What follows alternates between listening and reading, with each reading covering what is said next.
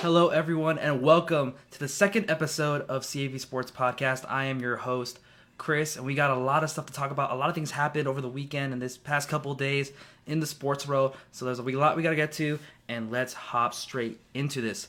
So, first topic of the day we're going to be talking about is some news that happened throughout this week, and the first one I want to talk about is Coach Mike Leach. If you guys don't know who he is, he was the head coach at Mississippi State as well as Texas Tech and Washington State.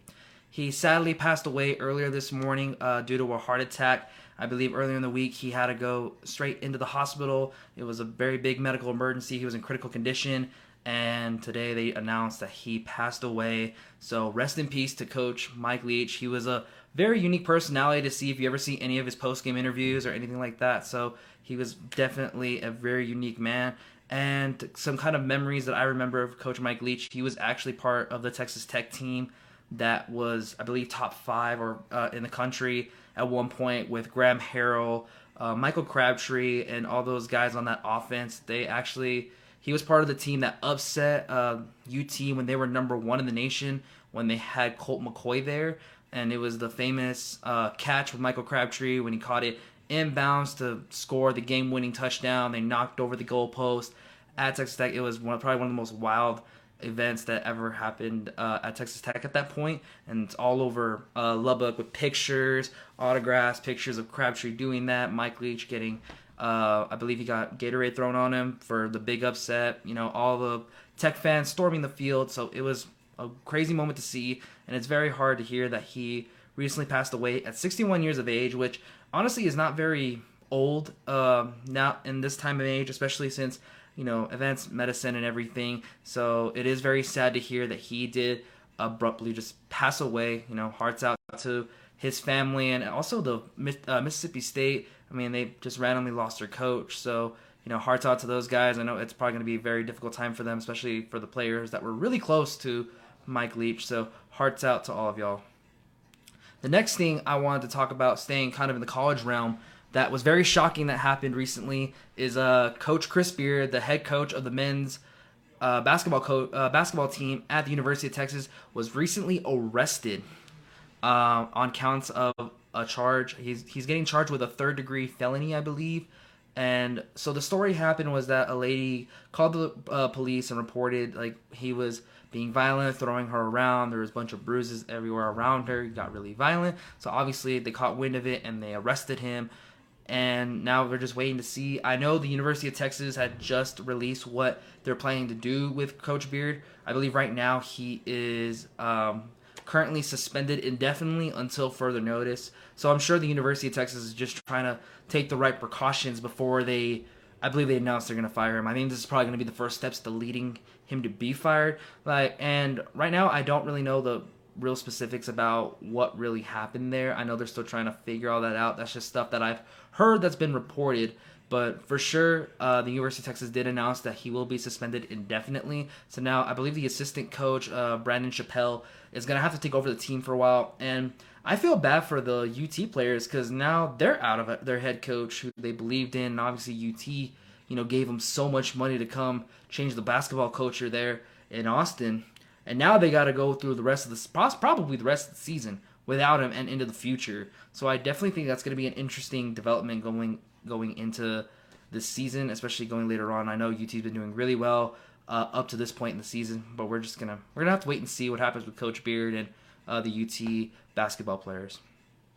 Now, kind of moving on over to the NFL news, Kyler Murray has torn his ACL and he's gonna be out for the rest of the season, and that's a real big blow to the Arizona Cardinals because they are losing their $230 million quarterback that they're paying for over 5 years. And that is a big loss to the Arizona Cardinals because they saw what they are without Kyler Murray. With Colt McCoy leading, obviously, it's a really big, different offense, and you can just tell they're two different athletes. Colt McCoy is more of a try-to-be-in-the-pocket passer. Kyler Murray has the athleticism to run around the field. He looks like he's just playing backyard football. But now with him gone for the rest of the season, there's going to be a lot of questions about his future. And possibly the Cardinals might regret giving him all that money because if you guys don't remember, earlier this preseason, he was having the holdout. He, kind of pulled some petty cards. He deleted Arizona from his Instagram. All the photos he had affiliating himself with the organization, unfollowed them just to get a contract. And I still stand behind that Deshaun Watson's contract that he got with the Cleveland Browns is probably what's going to lead to more of these happening with more quarterbacks in the league. Maybe also Lamar Jackson, but we'll get to Lamar later, and hopefully he gets better too. But Kyler Murray, he has his money. He got the bag, and there's no denying that. But now with a torn ACL, and we've seen what it can do to players that have like those tears, he's not going to be the same quarterback. He's just not. Because we've seen it with Odell Beckham and other great athletes out there that tear their ACLs. They're going to be very different. It's going to be hard, especially all the hard cuts that he does as a player and all the different kinds of misdirections, throwing off his back foot. He's going to need that knee. But now that it's torn, he may have to rethink about how he's going to go about the game. He's already a big disadvantage because of his height. Compared to the offensive line, obviously they have to do a lot more shotgun plays so he can see over the offensive lineman, so he can kind of get the reading of it. And we're just going to have to wait and see what's going to happen. But I think this is going to put Kyler's future into jeopardy, honestly. But not only does he put himself in jeopardy, he puts Cliff Kingsbury in the problem too. And here's why. Cliff Kingsbury came in and he wanted Kyler Murray. And it was evident when he was the head coach at Texas Tech University as well. He wanted Kyler Murray. He was trying to recruit Kyler Murray to come to Texas Tech, coming straight out of Allen High School. Whenever he was Gatorade Player of the Year, he was, I believe, he was projected the best player in Texas at the time. And then he went to A&M, and then transferred to Oklahoma. And obviously, the stars and the moon aligned, and boom, he got him in the first round. And to be his quarterback for the Arizona Cardinals. And now with how bumpy the season has been, Kyler Murray's health is now an issue, and they just paid him a ton of money. Now he's putting Cliff Kingsbury in the problem, because now Cliff Kingsbury has to figure out, well, how am I going to dig myself out of the hole after we were pleading to get this guy his contract and all his money, but now I'm in the hot seat. Now I got to figure out what I got to do, because now my job's in jeopardy. Now, earlier today, I did hear somebody talk about that, about how they should fire Cliff Kingsbury because of what's going on. And I don't think so, just because they haven't had the complete team. Either somebody was injured or somebody was out. Earlier this season, Kyler Murray did not have DeAndre Hopkins because of his 6-game suspension. Then he comes back. Kyler Murray got hurt a little bit in the middle of the season, and now he's out for the rest of the season. So the Arizona Cardinals are just tossing and turning right now. And I don't think Cliff Kingsbury is the biggest problem. I know that a lot of people see Kyler Murray as well as an independent person. Sorry, I couldn't get the word out. He's a very independent guy. He kind of cares about himself. I know Patrick Peterson, I believe a while back, said on his podcast that he just cares about himself. And I see something in the comments that he's a better COD player than he is a football player. I could agree with that, because, spends all his time playing COD. It's wondering why. And also another thing with that is that with his future is with the contract negotiations, as they put in the contract that he has to study the plays and test them. Obviously, they took that stipulation away after it got released to the public, and that's very embarrassing. But honestly, I don't see anything wrong with it, because if he can pick up the game like that, he really shouldn't be having an issue right about now. Now, if it was the fact that they were having losing seasons every year, I think then yes, that is about time to let Cliff Kingsbury go. But when Cliff Kingsbury became the head coach, they have progressively got better. He made it to the playoffs. I believe somebody compared him to Matt Rule.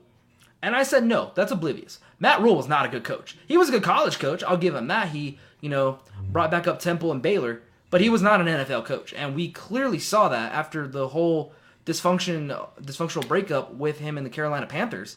But I wouldn't go as far as Cliff Kingsbury as like Matt Rule, because Matt Rule wasn't a good NFL coach. We see that Cliff Kingsbury can coach in the NFL. If anything, he's a good offensive coordinator at worst.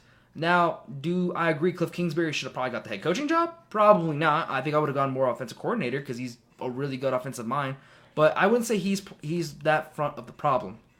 But now with Kyler Murray being out, now Cliff Kingsbury is going to have to be put in the hot seat, because he doesn't have his quarterback. Now, they're probably not going to do well, and they may not get in the playoffs. I honestly don't think they're going to make the playoffs this year. I think they're about done. They can try, but I don't know how far Colt McCoy is going to get you. He's a journeyman. He's always going to be a backup. He's a good backup, but he's not going to get you into the playoffs like Kyler Murray probably would. And, speedy recovery to him, but I'm sorry, Arizona fans, that your season's probably done. And Kyler Murray is going to be out. Like I said, hopefully his ACL is going to be repaired. He's going to be ready for next season. But I think the the Cardinals need to reevaluate themselves. They need to look at each other, go into those business meetings, and go, okay, what do we need to change? Do we need to fire Cliff Kingsbury? Do we need to get other players? Do we need to cut some players? Do we need to possibly go talk to Kyler Murray about his contract? I don't know what the Cardinals have to do right now, but if they're going to want to save their season or save possibly the future and how much money they're investing in Kyler Murray, they're going to have to go have those tough conversations going into next season. Now, lastly, on some news, T.Y. Hilton signs with the Dallas Cowboys. Now, before I get kind of in depth about what this means about Odell, I want to personally say, as a Dallas Cowboys fan, I'm very excited about T.Y. Hilton coming in, just because from what it seems, Mike McCarthy may not trust the young receiving core that he brought in from the draft, such as Jalen Tolbert, the rookie third-round pick out of Georgia State. It seems like he's not very trusting in him. It seems that they don't think he's ready. And after seeing James Washington last week against the Texans, I don't think he's ready either. He's just been out of the game. He was dealing with injuries. T.Y. Hilton was a free agent waiting to get a phone call. And what I like about this signing is that T.Y. Hilton is ready to go. He is ready to play. And I'll get to Odell Beckham with that statement as well in a minute. But with T.Y. Hilton coming in, he was a great wide receiver in his prime. Now, he's had some injuries in the past, and now it's kind of haunting him now. It's why he was a free agent. That's why the Colts didn't re-sign him. But he's not a bad wide receiver. He's a guy that can get you a play when you need it. We don't need him to be the star wide receiver one that he was with Indianapolis, because we have CeeDee Lamb for that. We have Michael Gallup is a good number 2. He's getting his confidence back. He's getting a little confident in his speed, his catching abilities, and he's developing well now late in the season, which is exactly what everyone was hoping for. But now with T.Y. Hilton coming in, it adds a good third or fourth wide receiver, depending on Noah Brown, on where they're going to place him with Noah Brown, because obviously Noah Brown had a good game this past week, and he's had some pretty good games whenever Michael Gallup was hurt. But now with T.Y. Hilton coming in, I think it's going to help bring more veterans to the locker room. He's going to help out the young receiving core, maybe help out Noah Brown a little bit more. But T.Y. Hilton is ready to play now, and that's exactly what the Cowboys need if they want a little more help or just to kind of be able to make that final push through the playoffs. Now, I want to get to Odell. And what does this mean about Odell Beckham Jr.? Does this hurt the Dallas Cowboys getting Odell Beckham? I do not think so. And here's why. Odell Beckham, whenever he was first interested in the Dallas Cowboys and everyone's trying to play the Odell Beckham sweepstakes, as a third-party Dallas Cowboys fan, I was under the impression he's ready to go. I was under the impression that he is ready to play. That the ACL surgery went great, he healed right, he just wants to get back on the field. But once it got reported by the Dallas Cowboys that his knee is not where it should be, and he possibly won't be ready to either playoffs or after this season, in my head I thought, why would we give him so much money if he may not even play this season? That logistically doesn't make any sense, and nor does it make sense on a business standpoint, because he's asking for a long-term deal. He wants to set roots, which is respectable. He has a kid, wants to be somewhere permanently or at least for a long period of time, grow some roots. But also, you cannot also tell these people, these owners, that you're ready to play. But when a doctor looks at you and says you're not ready to go yet, and now we're like, well, you want all this money out of me, you want a long-term deal out of me, but you're not even gonna play. And that's what's the concerning part with the Odell situation. Now, I know he kind of hinted, I believe at the Barbershop podcast or whatever show that is, he hinted that, me and Saquon have unfinished business. Do I think that hurts the Dallas Cowboys? Absolutely not. Do I think T.Y. Hilton getting signed hurts the Dallas Cowboys getting Odell? I don't think so. And like I said earlier, as I stated, T.Y. Hilton's really ready to play right now. T.Y. Hilton is ready to play. Odell Beckham is not ready to play. And even if we bring him in, say he'll be ready in 5 weeks, does that mean he's ready to do a workout in 5 weeks? Or does that mean he's ready to put on a uniform and go get some catches in 5 weeks? Because that's two different two different scenarios there. Because if he's ready to work out, that means that man is not going to probably get in a uniform anytime soon this season. But if he's ready to play, then he's going to help us in the Super Bowl push. But as of right now, with T.Y. Hilton, it just helps out. And also another thing I want to add that it helps out with is that it's going to help with, in case any of the wide receivers goes down, in case, Michael Gallup, not gone wood, any of these guys go down, Michael Gallup, James Washington gets injured again, something happens to CD, Noah Brown gets injured, we have another wide receiver. That way we're not going into playoffs thinking, oh no, we're possibly not going to do well. And it's like, no, now we have a wide receiver who we've seen his resume, we've seen what he can do. We just need him to be able to produce right now, and we don't need him to be number one wide receiver because they have CeeDee Lamb for that. But with T.Y. Hilton coming in, like I said, veterans in the locker room help out the younger guys, and also just to help out the team, maybe like once in a while make that one big play to get us the first down or the game-winning touchdown, because T.Y. Hilton can do that. But with that, he does not need to be a star. We just need him to help. And even though our wide receiver duo is great right now, it's looking good, you can never get too much help on the wide receiver platform. So I will end with that one. Next up on some news, the Heisman Trophy winner has been announced over the weekend. Caleb Williams wins it over Max Duggan, CJ Stroud, and Stetson Bennett. Now, I want to talk about the other candidates before I get to Caleb. So Stetson Bennett. Here's why I do agree he didn't win it. And it's two words. Complete team. Georgia has a complete team. Like, there is no denying about that. He did not have to put the team on his back. He did not have to worry about making the game-winning drive. He never had to worry about, well, if my defense doesn't get him, I got to score in 1 minute, hopefully get the ball back, and go from there. Just a couple things from the team perspective.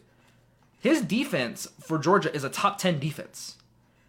His offense is top 20 in rushing and passing. So that means that offense can move, and it's one of the best in the country, some of the select best. And his defense is top tier, especially in the SEC. That's impressive.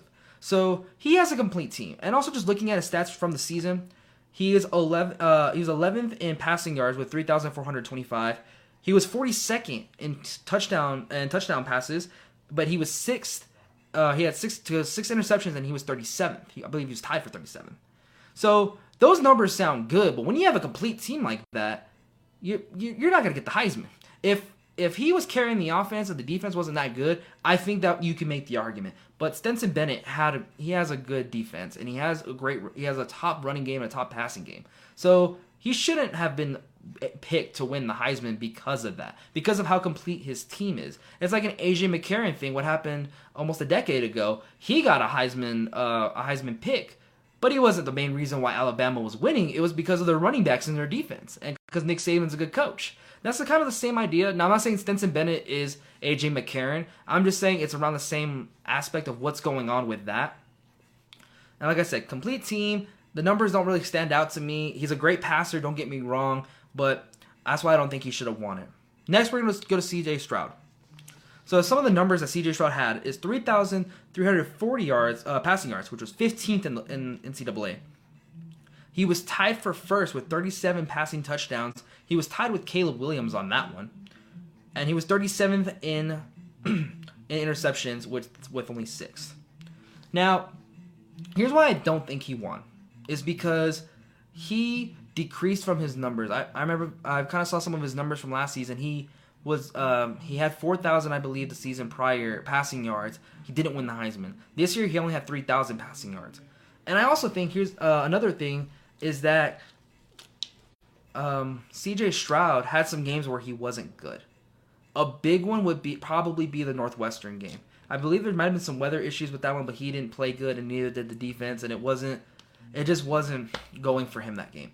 I want to say another one that was probably the Heisman takeaway, or the one that took the Heisman away from him, would probably be Michigan. Because he got outbeat by J.J. McCarthy and the Michigan Wolverines. He got outplayed by the defense, the running backs. Everyone kind of outplayed him. He had some impressive numbers for the game, but it's also that it took it away from him. There's no argument on that one. If he would have beat Michigan, I believe that would have been his Heisman winning game. That would have got him the Heisman, but he didn't, and it got him out of the playoffs, and they luckily got in because USC lost.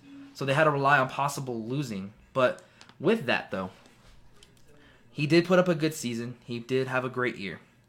I kind of figured he may not win the Heisman because of some of the games where he didn't do so well. So we're going to have to wait and see what C.J. Stroud does. I don't know if he'll declare for the draft or not. But, I mean, maybe next year if he stays, I think he'll win the Heisman next year just because he is an impressive quarterback. He can pass the ball, but there were some games where he just wasn't the best out there. Next, Max Duggan. Now, if the Heisman Trophy was based on how much heart you put into this season, Max Duggan ran away with the Heisman. Hands down, Max Duggan runs away with the Heisman Trophy win. Because just the Kansas State game alone should prove to you when he carried that TCU offense on his back, ran 90-plus yards down the field, that's determination. That is something coaches out there that know this, you can't teach heart.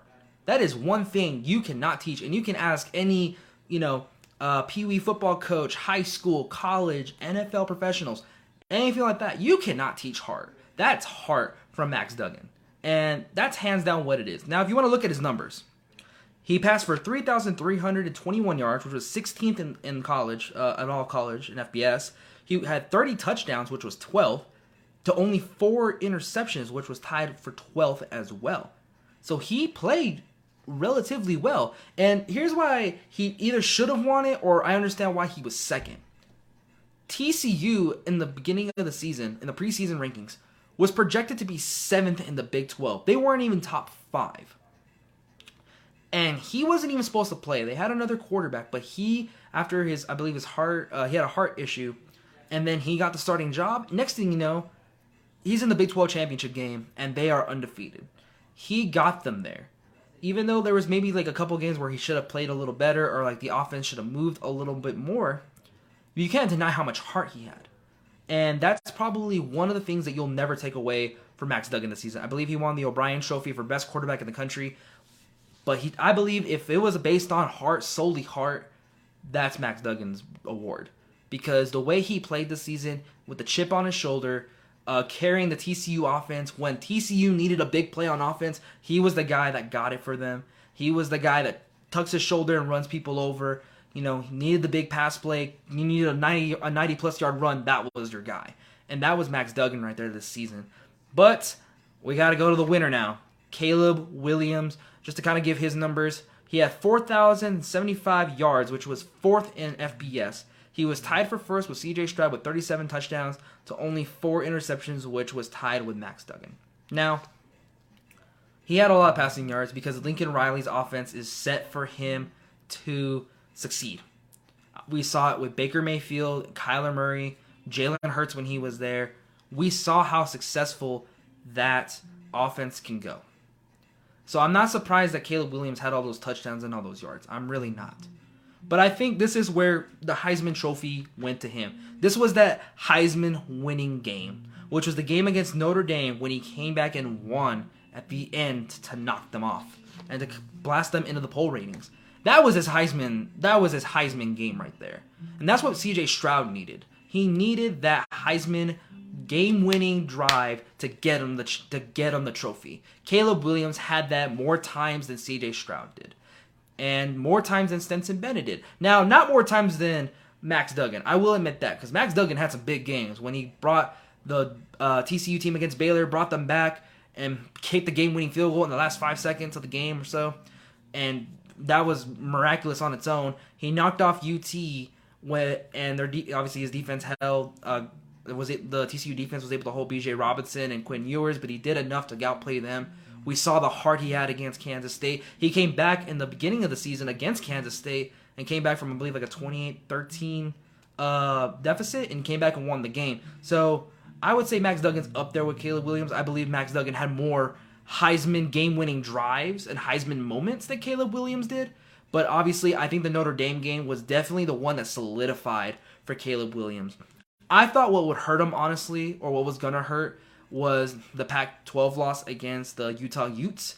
I thought that would have hurt him because I know he didn't do so well in that game, and I thought that would have hurt his Heisman standings. But I guess with the committee, they kind of went the same logic what they did with TCU, was that you can't penalize him for one bad game that he had.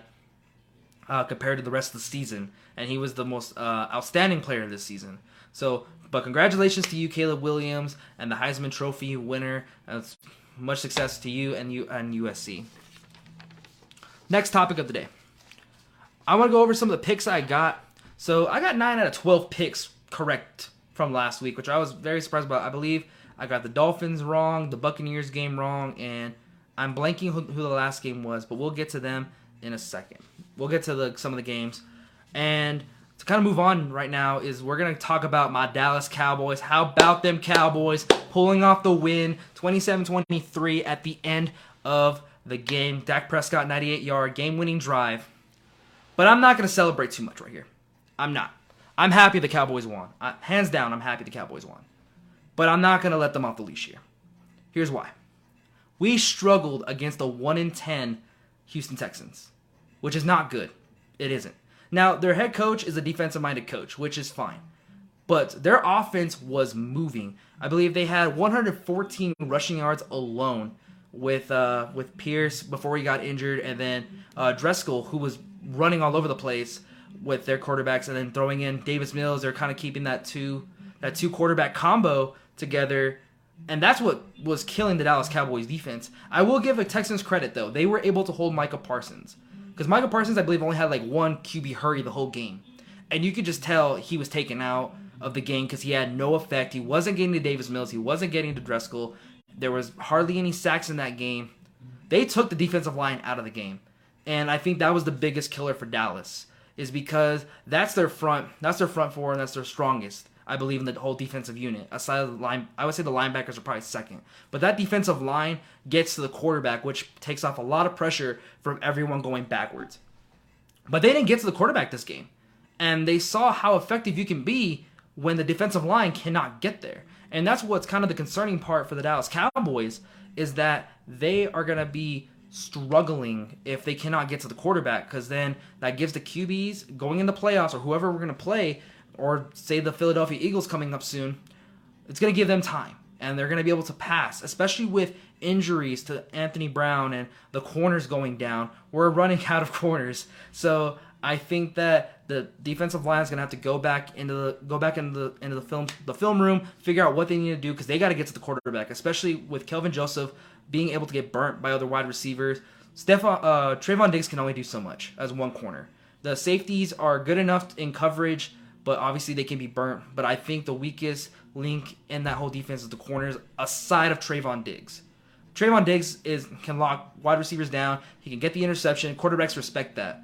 But Kelvin Joseph, they do not respect. That's why they kept throwing the ball his way. He had a couple good plays, but it's not enough, especially going up against probably top better offenses like in the Philadelphia Eagles or the Buccaneers maybe. We're just going to have to wait and see on that. And the next problem I had was with Dak Prescott and how he played. He led a game-winning drive, I understand that, but he had 2 interceptions in a defense that he should have been able to beat. In the beginning of the game, it was going good, going according to plan, driving down the field, and then everything went haywire. So I do appreciate that Dak Prescott was able to keep his composure, to get the offense down the field and get the game-winning touchdown, but we should have not got to that point. And I think another thing that the Texans did was take CeeDee Lamb out. I believe CeeDee Lamb only had like 4 or 5 catches that whole game for less than 100 yards. So they took CeeDee out. They kind of were able to stop Ezekiel Elliott and Tony Pollard. So I'll give the Texans that kind of credit. And they were able to rush Dak Prescott enough to either make sloppy decisions, or I believe one of the interceptions was the defensive lineman hit the arm of Dak and it threw off the trajectory of the ball. And it gave the Texans good field position. And I think that's where the problem is lying with Dak. Either like he can't get to his reads fast enough, or someone is getting there. That's kind of more of an offensive line problem, which we're going to have to see now with Terrence Steele being out, because he's injured. I believe he has a torn MCL or ACL, I'm not sure, but he's out the rest of the season. So they're going to have to fix stuff on the offensive line with that, which is why they brought in Jason Peters. Maybe they'll put him at right tackle. Tyler Smith can still be at left, and then whenever Tyron Smith comes back, we're just going to have to wait and see. But that was my concerns for the Dallas Cowboys. I still will give him praise, though. Dak Prescott was able to get downfield and move the ball and complete a touchdown to win the game. So congratulations. How about them Cowboys? But don't do it again. Next up, one of the bigger shockers of, I believe, this past weekend, the 49ers and the Buccaneers game. First of all, who the heck is Brock Purdy? He is Mr. Irrelevant, and apparently he's out-dueling Tom Brady. And I'm not understanding this. I'll get to Brock in a minute. But I want to talk about Tom Brady real quick, since we're talking about the GOAT right now. I think we all just have to accept he's not playing well. He's not. I know there was a lot of analysts out there trying to give him a pass about he's going through a divorce with Giselle. And I get that. You know, no one in the world would want to go through that, and then it just mentally, emotionally takes a toll on you. But that was in the beginning of the season, and then after it finally got finalized, he kind of went back to being a little normal.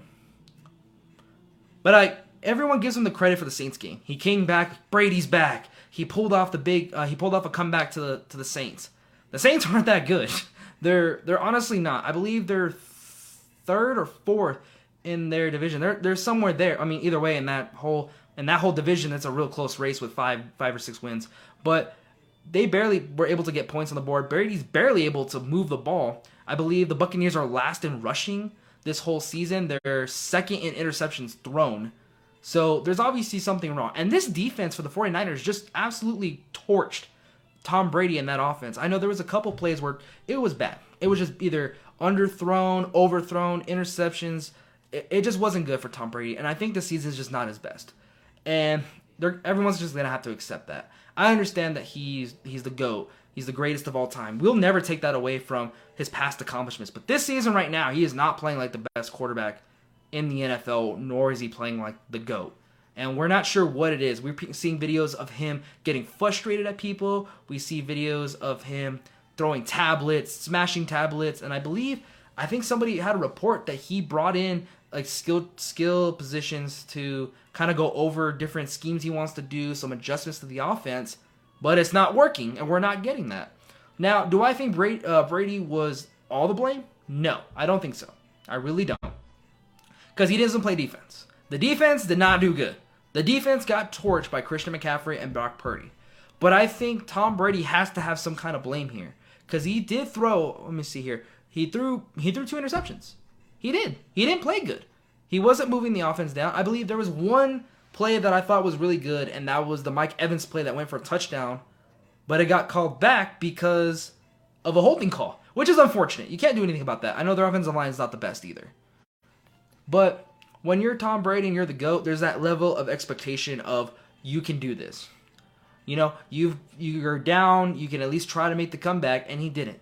And he hasn't done that this season. He lost to, I believe, P.J. Walker. He's lost to some not good teams. And obviously he lost to a really good team this week. But he's not having a great season. And I think we have to kind of come to terms with that. This isn't his season. This shouldn't derail his legacy. But obviously this season's going to have a taint on him because we've seen that he is vulnerable. He is playing like his age. I believe there was one throw that he made to Julio Jones. Julio Jones was wide open, but it got really underthrown, so the ball was incomplete. So I think Tom Brady is now his age is starting to catch up to him. I wouldn't say he's washed, but I will say he's starting to struggle, and it's becoming evident now. Now moving on to the 49ers. Brock Purdy, how was he Mr. Irrelevant, and where did this guy come from is my top questions. Because after Trey Lance got hurt, like, okay, we got Jimmy G for the 49ers. Jimmy G gets hurt. Now they're like, well, what are we going to do? And Kyle Shanahan kept saying, like, I'm happy with Brock Purdy. I'm going to roll Brock Purdy. And I was like, okay, I mean, you could do well against the practice teams, whatever. But he came in. He finished the day with not many passing yards, but he still came in and owned that offense. He was moving on that Tampa Bay Buccaneers defense. He was moving all over the place. I believe he finished the game with 180 passing yards with 2 touchdowns through the air and 1 on the ground. Now, I will say this though. Christian McCaffrey did also have a good game. He had 119 yards and 1 touchdown. So I believe that combination was just, that's just gonna work out for you either way. However you want to look at it, with Christian McCaffrey having a big game. But with Brock, it's just a big shocker because this guy, he's a rookie. He's a rookie. He just got drafted. He was the last pick in the draft. And now he's showing everybody he's not Mr. Irrelevant. He's Mr. Relevant. Because he's going to walk around telling people, I just outplayed the greatest quarterback to ever play. Now he might be having a downward season, but you can't take that away from him. He still did really well. he was able to run the offense and keep it moving. He made right reads. I believe there's only like a couple that were not that great. They were like, okay, that's a little bit of a rookie mistake, but he didn't throw any interceptions. I believe there's one that got called back, but Brock, I mean, keep up the good work, man. That's impressive. He just came in, he was signed off the practice squad. I'm sure he didn't expect to play this season, but he was ready for it, and he went up in his NFL debut against probably the best quarterback to ever do it. And I think he was like the only quarterback to beat Tom Brady in his NFL debut, which is a big milestone for him. So congratulations to you, Brock Purdy. And we'll see what else he's got. That's all I can really say. Next up, I'm talking about the Rams and the Raiders game. Baker Mayfield did it. Like I said, he played fantastic. 48 hours notice. We got to keep that in mind here. 48 hours notice. He flew on a plane from Carolina to the West Coast and then learned a whole offensive playbook, or tried to. Now you can see in some of the game on Thursday night, you can see that Sean McVay is obviously telling him like, hey, like if this is the coverage, if it's a zone, look here. If that option's not open, it's here. Or if it's man, look here and here. He was obviously helping him. It's 48 hours notice. He just got off a plane. He's still living in the same he just checked in 24 hours prior, and he came in with a 98-yard drive to win the game. Now, I think this is going to be evident that maybe it was right. Maybe it was Carolina and their dysfunctional organization they're having right now with all the coaching changes. Because I think even Baker said in his post-game interview that, how did you learn some of the offense? He is right. He had 4 different coordinators in 4 years with the Cleveland Browns, and then he had a whole change in Carolina. Then Matt Rule got fired. So, congratulations to Baker Mayfield on the win. I know he definitely needed it this season. He definitely needed a win. And coming in like that with 48 hours notice, it's probably going to be one of the top moments in the NFL this season, and probably for the previous years, for a couple years now, because that's very hard. If you're a wide receiver or running back, I mean, you can always pick it up and kind of learn it. But learning the quarterback position, you have to learn all these coverages and all these different plays. That's impressive to do. And congratulations to my man Baker Mayfield. Congrats to you. But now I'm going to go to the Raiders on this game. The Raiders don't have an excuse, I believe, on why they lost. They really don't. When you compare them to Baker Mayfield doesn't have his best player on offense in Cooper Kupp. He's out. Al Robinson was gone. Aaron Donald was not there. Cam Akers fumbled the ball going into the red zone. Their defense isn't the best. Their offensive line is a joke. Because how many holding calls they got and how many times Max Crosby got there and Chandler Jones, the Raiders don't have an excuse. They have most of their key players on the team. And what I'm thinking is the problem is that they're relying too much on Devontae Adams and Josh Jacobs. Because that's basically their offense. Either throw it to Devontae Adams or give Josh Jacobs the ball. Now, Josh Jacobs is a great running back. He's probably top 10, arguably top 5 running back in the NFL right now. And he's going to get his money, for sure. Someone's going to give him a contract, especially how big of a season he's had. Devontae Adams, we've seen what he can do. Like, he's probably the best wide receiver still in the league. But when your offense solely revolves around 2 players, that's a recipe for disaster. Because when you take both of them away, I believe Josh Jacobs got hurt, and Devontae Adams started getting double coverage, what are you going to do for Derek Carr? You need to open up the playbook, McDaniels, because you just have to. You got to be able to use more people in this offense. And over time, obviously, defenses are going to figure you out. Either cover Devontae Adams or stuff Josh Jacobs. That's going to be everyone's keys to victory against the Raiders. And they have no excuse why they lost to Baker Mayfield, who came in on 48 hours notice. He barely even knows the team. I think the only people he knew was like Matthew Stafford, Wolford, and like maybe one offensive lineman. I'm not really sure, but they don't have an excuse. Everyone was predicting that defensive line was going to get to Baker, and they did. They really did. But the Raiders don't have an excuse. They really don't. They're supposed to be on paper probably one of the best teams in the AFC. They are not playing like that, and I think the Raiders are going to have to go back into the offseason wondering what happened and what went wrong. Because you cannot do that. With their offensive line, that's a joke. They don't have the best player in the NFL in the defense with Aaron Donald. They have a quarterback that doesn't even know the offensive playbook. There's no excuse. There honestly isn't. Like, what excuse do you have for the Raiders? And the answer is none. There is no excuse for the Raiders right now, and they're not playing up to their potential. And that's a bad sign with Mike McDaniels coming in.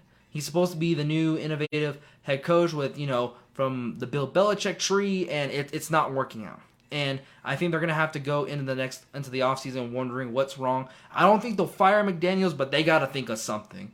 Because just relying on Devontae Adams and Josh Jacobs is not going to be enough. The next game that caught my eye was the Cardinals and the Patriots game. Now, obviously, the Cardinals and the Patriots game caught my eye because Kyler Murray, as I said earlier, tore his ACL. Speedy recovery to you, Kyler. But here's the thing. The Patriots were able to take advantage of no Kyler Murray on that team. They were able to force 2 turnovers, an INT, and a fumble from the Cardinals offense. And James Conner got a touchdown. They did, on paper, decent enough, but obviously the Cardinals didn't do enough to pull off the win against the Patriots. Now, the Patriots have a strong running game. Obviously, Matt Patricia is the head coach, and he's the offensive coordinator, which I don't think is a good idea. I think that the Patriots need to get another offensive coordinator because it is pretty evident on how their offensive scheme is, which is run the ball, punt, run the ball, throw, run the ball, punt. It's not a recipe for disaster, and nor is it innovative or unique, especially when you're going up against defenses that can, if you're going to go up against like tough defenses like the Buffalo Bills or anybody like that, you're not going to have a fun time if you have basic offensive plays. They need to find an offensive coordinator in the offseason. That's probably going to be their first thing on their agenda. Matt Patricia needs to go back to defense. He can coach defenses, hands down. He's a good defensive coordinator learning under Belichick. But offense, no. Like, get him out of the offensive tree, get someone else. Hey, maybe if Cliff Kingsbury gets fired, maybe you want to hire him. Who knows? But that's just my criticism on the Patriots right now. They got to get an actual offensive coordinator, not Matt Patricia.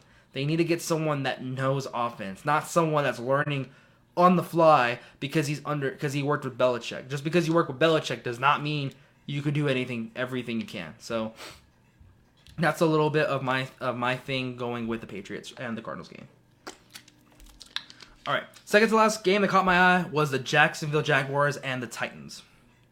The Jacksonville Jaguars are on the uprise right now. Trevor Lawrence outplayed Tannehill. He had 368 passing yards and 3 touchdowns, compared to Ryan Tannehill, who had 254 passing yards, 2 touchdowns, and an interception. First to the Jacksonville Jaguars. I'm happy for them that Trevor Lawrence is working out. I never had a really doubt that Trevor Lawrence was going to work out or not, just because I know how good and skillful Trevor Lawrence is. We've seen it at Clemson. He won a national title. He's a good quarterback. I just think the Jacksonville Jaguars are just not a good organization. I think the Khan family that owns needs to start focusing more on the field than focusing on Tony Khan's AEW promotion that he's running for his wildest dreams. I think the Khan family needs to focus on what's making the money, and that's the Jacksonville Jaguars. Now, with Dougie P coming in, obviously he was a lot better of an upgrade than Urban Meyer last year, and obviously you can see it. They're in the bubble. They could possibly make the playoffs. They're not that far from the Titans. They can catch the Titans. They're honestly not that far. And if they had the tiebreaker, the Jags might get it. And they're not out of the wild card either. And especially, this is a key thing, the Jacksonville Jaguars forcing 4 turnovers on the Titans. They were able to get 2 fumbles out of Derrick Henry. That's right, King Henry got forced 2 fumbles. So I think the Jacksonville Jaguars have that recipe to be successful. I think they just need a little bit more help, maybe on the defensive front and maybe on the offensive line to make it easier. But now we can see Trevor Lawrence's potential. He can play like a top quarterback. He can get the yards. He can make the reads. He can get the touchdowns. The defense can force turnovers. They just need to do it more on a consistent basis. Now, Titans. Obviously, Derrick Henry had a great game. He had over 100 yards rushing. But it's not enough. It really isn't. 2 fumbles is what hurt them the most because they're turning the ball over to them, and then Ryan Tannehill with an interception, and I believe somebody else had a fumble. And that's a recipe for disaster. You have 4 turnovers, you're more than likely going to lose the game. And they can't do that, especially close to playoff season, because they have a tight lead in their division. But now with the Jacksonville Jaguars chopping the blocks, now you're going to run into the problem. Now you may not make the playoffs. You may make wild card, but you're not going to win the division. So I think the Tennessee Titans need to look into that, and they need to make sure they polish up all those things. Now, also another thing that I kind of heard earlier was Is it time to go to Malik Willis? No, I don't think so. Because if you take away the turnovers, Ryan Tannehill didn't play a bad game. Like I said, 254 passing yards and 2 touchdowns. You take away at least the interception, maybe the fumbles. That's not he didn't play bad. It's not that he, was throwing 3 interceptions and only 100 yards passing. So I don't think it's time to go to Malik Willis yet. I don't think so. I don't think it's time to resort to the young buck just yet. Now, I think that he should actually help Malik Willis. Yes, because I know earlier this season when they drafted him, he kind of made it clear he wasn't going to help him. I think he should, because in case he gets injured, they have someone that knows what they're doing going in there. But, I mean, that's Ryan Tannehill's business. But I don't think it's time yet to go to Malik Willis. Now, if this play continues, like he's turning over the ball and all that, then I would start considering maybe going to Malik Willis. But I wouldn't go to it right now. It's not time to press the panic button. If you take away the turnovers, I think it's a different ball game. But congratulations to the Jacksonville Jaguars for knocking off the Titans. And we'll have to see what's going on in Jacksonville. Now, the next game, the Lions and the Vikings. This was probably one of the bigger shockers. It's actually one of my upset picks I had this week. I had the Vikings actually the Lions beating the Vikings. I'm sorry about that. Now, Kirk Cousins did not play a bad game. So we cannot say it was Kirk Cousins in this one. Kirk Cousins passed for 425 yards and 2 touchdowns. And what's it called? Justin Jefferson had, I believe 200 yards receiving. Here was the problem. Dalvin Cook was not effective. That was the problem. Their defense is not the greatest either. Their defense is just being torched this season. Their offense, they clearly have a good offense. Kirk Cousins is not doing bad like everyone thought. Justin Jefferson is a great contributor along with Adam Thielen and Dalvin Cook. But Dalvin Cook's not running well right now. As you can see, I think he only had not even 50 yards of rushing. I think he had 20-something. And he also had a fumble. And it doesn't help that TJ Hawkinson also fumbled the ball too. So they gave up 2 turnovers to the Lions. But now Jared Goff. Jared Goff had a really good game. 330 passing yards with 3 touchdowns. Like I said, the defense forced 2 fumbles. And they're right there on the bubble to make the playoffs. They're not out of it, everybody. The Lions can make the playoffs. They're not out. Dave Campbell's coaching scheme, however is going on in Detroit, it's working. Because the defense is getting turnovers. Jared Goff is playing good. I believe DJ Clark Jr. was the one that got a touchdown. And also Jameis Williams, the Alabama wide receiver who had a gruesome injury, got his first catch in the NFL as a touchdown. So good for you to that wide receiver. But the Vikings, they're not going to lose their spot in 2. Not yet. Because the 49ers are on their tail. The 49ers are right there at their door. And I don't think they want to go to 3. Into the 3 seed. Over and lose it to the 49ers. I really hope they don't, because I think they're playing incredibly well. I think the difference between the Vikings and the 49ers right now is the defense, and you can clearly see that. So the Vikings are going to step it up on defense. They got to figure out a way to stop teams, because when you come playoff time and you're going to have to play against those top offenses like the Philadelphia Eagles or like the Dallas Cowboys that they saw earlier this season, their defense cannot stop the Dallas Cowboys, and they couldn't stop the Detroit Lions this past week. So they're going to have to figure out something on defense, because obviously offense is not the problem for the Vikings, with Justin Jefferson being able to get open and get 200-plus yards passing. Kirk Cousins can run the offense. They need a little bit more from Dalvin Cook. It's the defense. The defense is the problem, because Jared Goff cooked them. That's it. Straight and simple. So the Vikings are going to have to look at that defensively, and they're going to have to figure something out before playoff time. All right, so the last topic for today's podcast is Week 15 pick'em games. So these are the teams that I have that are probably going to win this week, and we'll just have to see my record for this week going in. So Week 15. So first up, for Thursday Night Football, the 49ers and the Seahawks. I'm going to go with the 49ers. That defense is way too good, and the Seahawks didn't play well against the Carolina Panthers, which is a way lesser team than both the 49ers and the Seahawks. So I got the 49ers winning that one, especially if Geno Smith plays kind of as bad as he did against Carolina. They're not going to have a chance. That 49er defense is going to be too strong. And we're going to have to see the Brock Purdy show, see what he's going to do with Christian McCaffrey. But I got the 49ers winning on Thursday Night Football. Next up, I got the Colts and the Vikings. I got the Vikings win this one. The Colts are right now are probably throwing in the towel, saying we're just going to have to wait till next season. We'll just have to see where we're at in the draft pick spot. So I got the Vikings winning that one. They get the bounce back.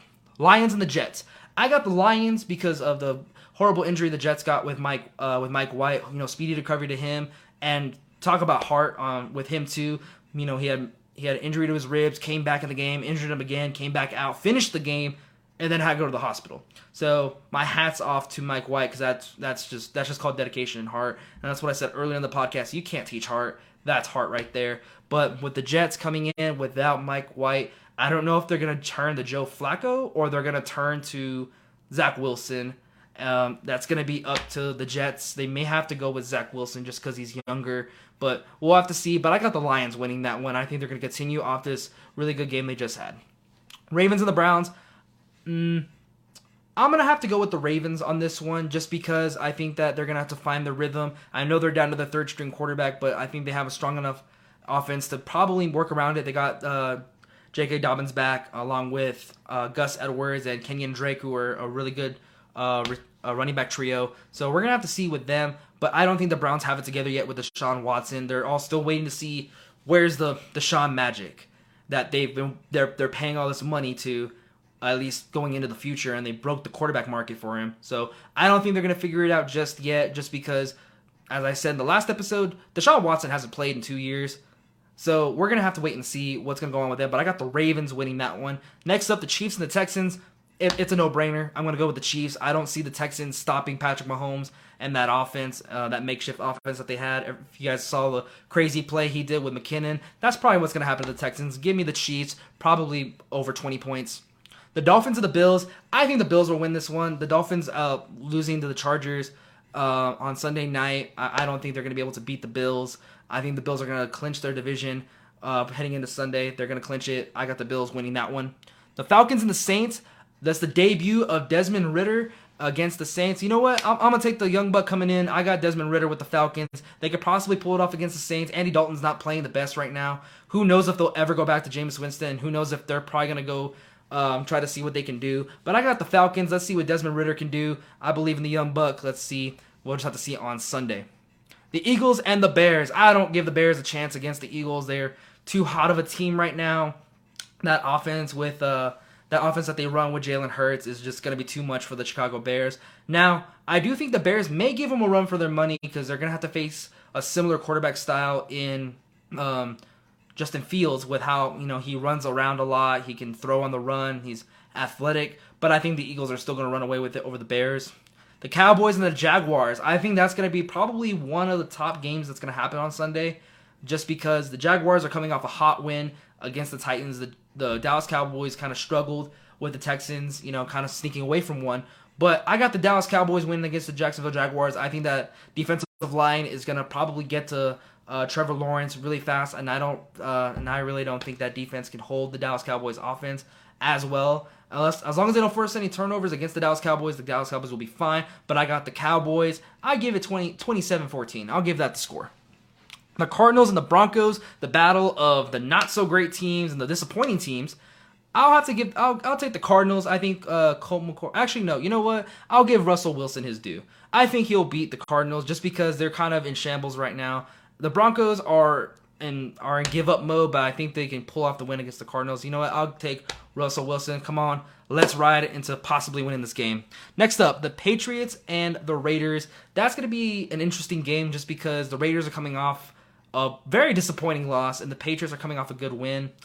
I'm gonna try to give it to the Raiders just because I think the Raiders defense is gonna be all over Mac Jones. They're gonna be able to stop the run. Max Crosby, Chandler Jones, they're just Perry Met, the linebacker. They have some defense, and I think that they'll figure it out a little bit on offense against the Patriots defense. So I got the Raiders probably winning a close game in that one. Then next up, the Titans and the Chargers. I'm gonna go with the Titans. I think the Titans are gonna come off the rebound and try to solidify their spot on top of their division, especially coming off a bad loss against the Jacksonville Jaguars. I know Derrick Henry is going to want revenge. And honestly, I just don't see it in Justin Herbert. I'm sorry. I know there's a lot of people that love Justin Herbert. I honestly don't see it. And my biggest thing is wins. If he's that good of a quarterback, why are they in the wild card? I get that they're in the same division as Patrick Mahomes. That's fine. But they're trying to keep a wild card spot, or they're trying to get into I believe they're trying to get into the wild card right now. And they're not winning games. And I don't give Justin Herbert any more slides anymore because it was Keenan Allen and Mike Williams got hurt. It was this. But they came back. They're starting to kind of get some momentum in, but I just don't see it because he had them last season.